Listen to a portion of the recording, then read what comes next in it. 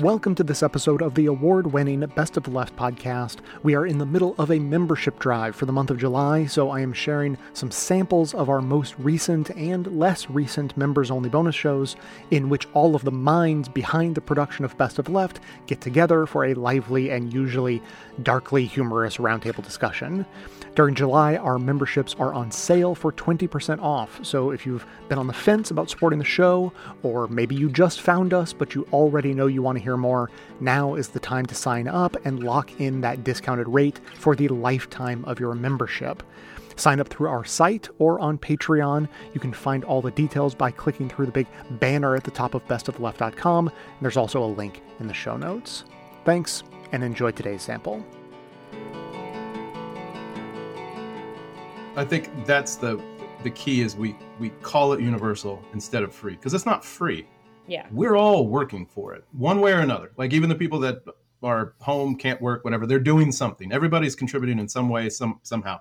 It's universal because we all earned it. It's for all of us. That's the separation. We got to get past the individual, pulled myself up by my bootstraps nonsense. No, everybody is connected. Everybody has to be a part of a society, and universal is a better word than free. Free, I don't know why it has a negative connotation, but it does for whatever reason. But universal, and that's why they try so hard, the Republican Party tries so hard to means test everything. So then it's just the poor who are getting this stuff that they clearly don't deserve. And right. I'm paying for it, and I'm not even getting it. Like, let's get rid of that. The first person I ever spoke with who opposed like universal public school and collectively paying for education was a like tyrant of a small man I knew, years and years ago. And his basic argument, it wasn't like any more thoughtful or detailed than you would imagine. He just thought like, hey, I don't want to pay for other people's kids. Like I'll pay for my stuff, you pay for your stuff. I don't want to have to contribute to other people. And like he had kids, but I think maybe one of his arguments is like, well, what if I didn't have kids? Then I really wouldn't want to pay for it. His job, firefighter. Are you freaking kidding me? Of course it was. Of course it was. Yeah.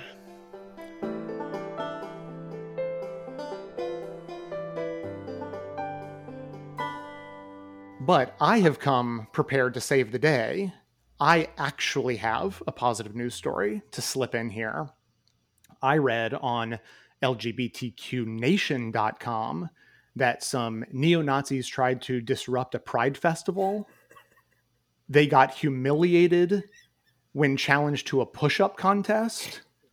And they were twerked out of the parade. Yes.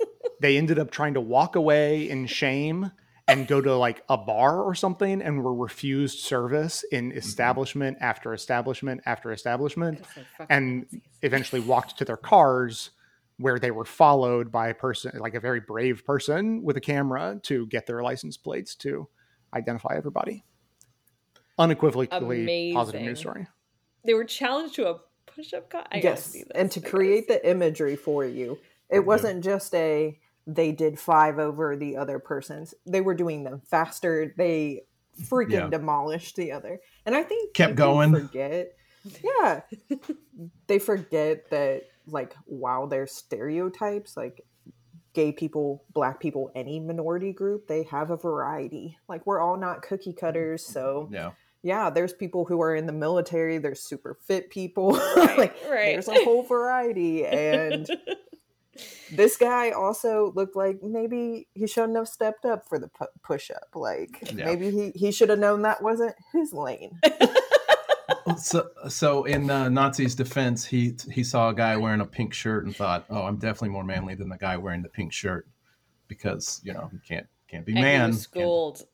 Love it. The only thing that would have been better is if he was wearing a thong. Like that. Every pride henceforth will play this video of the thong just going up and down. That would have been better. But the video as is, the best part about it to me was the joy and fun and just celebration that the Pride goers were having, and the absolute misery and joylessness of the Nazis. And that's like it. I mean, it couldn't have summed up better those two worldviews. Like joyless everybody's Nazis. Yeah, be who you are, love you as you are, and no, conform, be rigid, do this one thing. And that's like, hey, and then they pick push-ups, which are restrictive, and they're like, oh, we're gonna push up. Go put on a rainbow shirt and have a good time, man. They'd be so much happier. And like, not only that, the guy who's doing the push-ups also looks like he's having a great time. Having a great time. Having a great time out there. He was still doing the clap push-ups like 25 into his set. Oh my god, I can't believe I missed this. I'm gonna have to look at something immediately. It's great. It is great.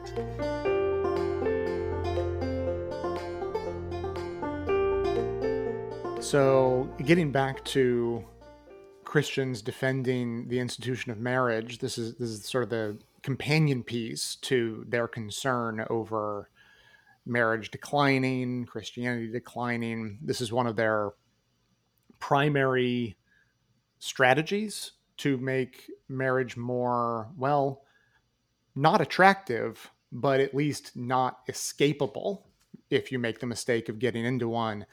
Rolling Stone reported on the next front in the GOP's war on women, no-fault divorce, which I have to admit, I mean, I'm not married, haven't really looked into it that much, and I think that they pretty much wrapped up the battle for no-fault divorce mostly before I was politically conscious. So it was like that long ago that we basically settled this. Feminists of the days of yore were fighting this battle for decades. The basic idea, if you're not familiar, was like, in order to get divorced in the past, you had to have a good reason. Or, your partner had to agree to it, or a judge had to agree to it, which seems a little wild in the land of the free, but that was the idea. And so now that we have universal no-fault divorce, people are starting to think, maybe that's a bad idea. Maybe people shouldn't be allowed to get divorced. Like for the good of the children. That's sort of the argument. Okay, so, people, quote marks. Oh yeah, I mean, just like either person, just like totally, could go either way. Either person in a marriage might want to leave and shouldn't be allowed to. This is another one of those things. I'm so confused. Why would you want to be with someone who does not want to be with you anymore? If you don't think of them as a partner, equal, whatever, I guess that makes sense. But it's hard to wrap my mind around why you want to marry someone that you wanted to have as like a servant, I guess, or what? I'm not even sure what to describe that relationship dynamic would be. Dion, I'm a little concerned. I think you're not doing your due diligence to Jenny. Like, it is to control her, to tell her how to go about. Like, you can't keep her safe if she's not bending to your will and doing as you want. Yeah. So I'm a little worried about what you have going on in your marriage. Well, I'm definitely not trying that. Please don't.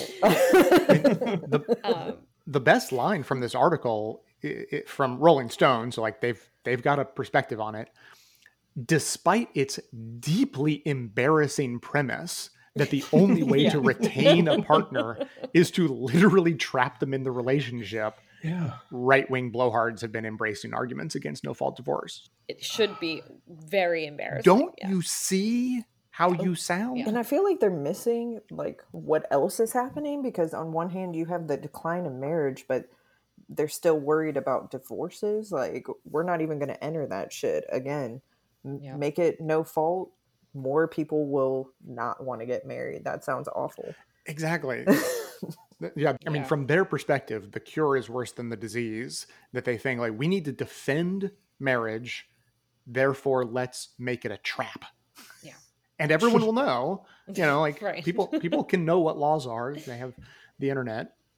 They can't see quite around that corner. to realize, oh, that's going to make people not want to get married. Yeah. Do you think they'll try to do it in a quiet way? Like, do you think this will be one of their things that they're pushing, but, you know, while screaming Quietly. about something else, while directing attention elsewhere? See, I think there's a pretty sizable disconnect between the religious right and people like Crowder. Like, what was his name again? Stephen Crowder is prominently highlighted in that article. But he's, you know, the men's rights world is not necessarily aligned with like conservative Christian agendas, right? Not so perfectly. It just like not perfectly. And so there are instances where like there are going to be some people who recognize that this actually doesn't all line up well, but there is a scary movement of men's rights activists who are creating their own thing and really working to be powerful and convince judges to be on their side and seem to be gaining some traction. Like there is a judge who is down with this that was mentioned in the article. There's probably more, you know, and where do they fall on the political spectrum is not so neat as it used to be, I guess, in these things. One thing I just wanted to, as a fun anecdote to this horrific story, we learned while chatting about this topic with one of Jay's friend's moms that we met recently. She pointed out that Marilyn Monroe had to move to Nevada and establish residency for 6 weeks in order to divorce her husband at the time. And I had never heard that story. But like she, you know, her point was like, you know, even famous women with lots of money were still living under these rules before we had more no-fault divorce and had to do things like that if they could. Now, how many women couldn't move to Nevada for 6 weeks to leave their husbands? But she could. But she still had to, is the point, because legally she was in a bind. Beware the like soft language of no-fault divorce. Like Stephen Crowder is a perfect example of this. He was complaining that his, you know, they have no-fault divorce and there's nothing I can do. He had plenty of fucking fault. He was an abuser, like emotionally at the least, and who knows what's going on behind closed. But they, you know, he's a rich man. They have one vehicle that she has to beg to use. Like there's all kinds of stuff going on. He has plenty of fault. So if they're going to change it to no fault divorce, that'll probably include, you know, abuse not being a fault. Like let's it has to be serious. Like, you know, someone got shot or like something severe. Like to clarify, no fault divorce is what we have and is good. They're arguing against.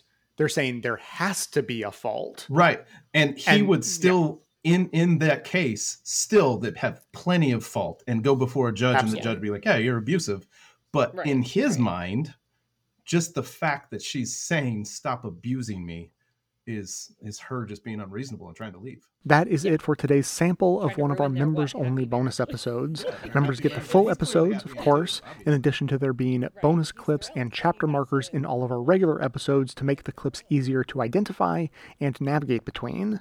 Remember that only for the month of July, we are running a membership drive and offering 20% off our usual membership price, and you get to keep that discount for the life of your membership. So don't miss this opportunity and sign up today at bestofleft.com/support, or just follow the link in the show notes. We're a small team with a small budget, and every dollar really does mean a lot to us. So thanks for listening, and thanks for considering supporting us with a membership.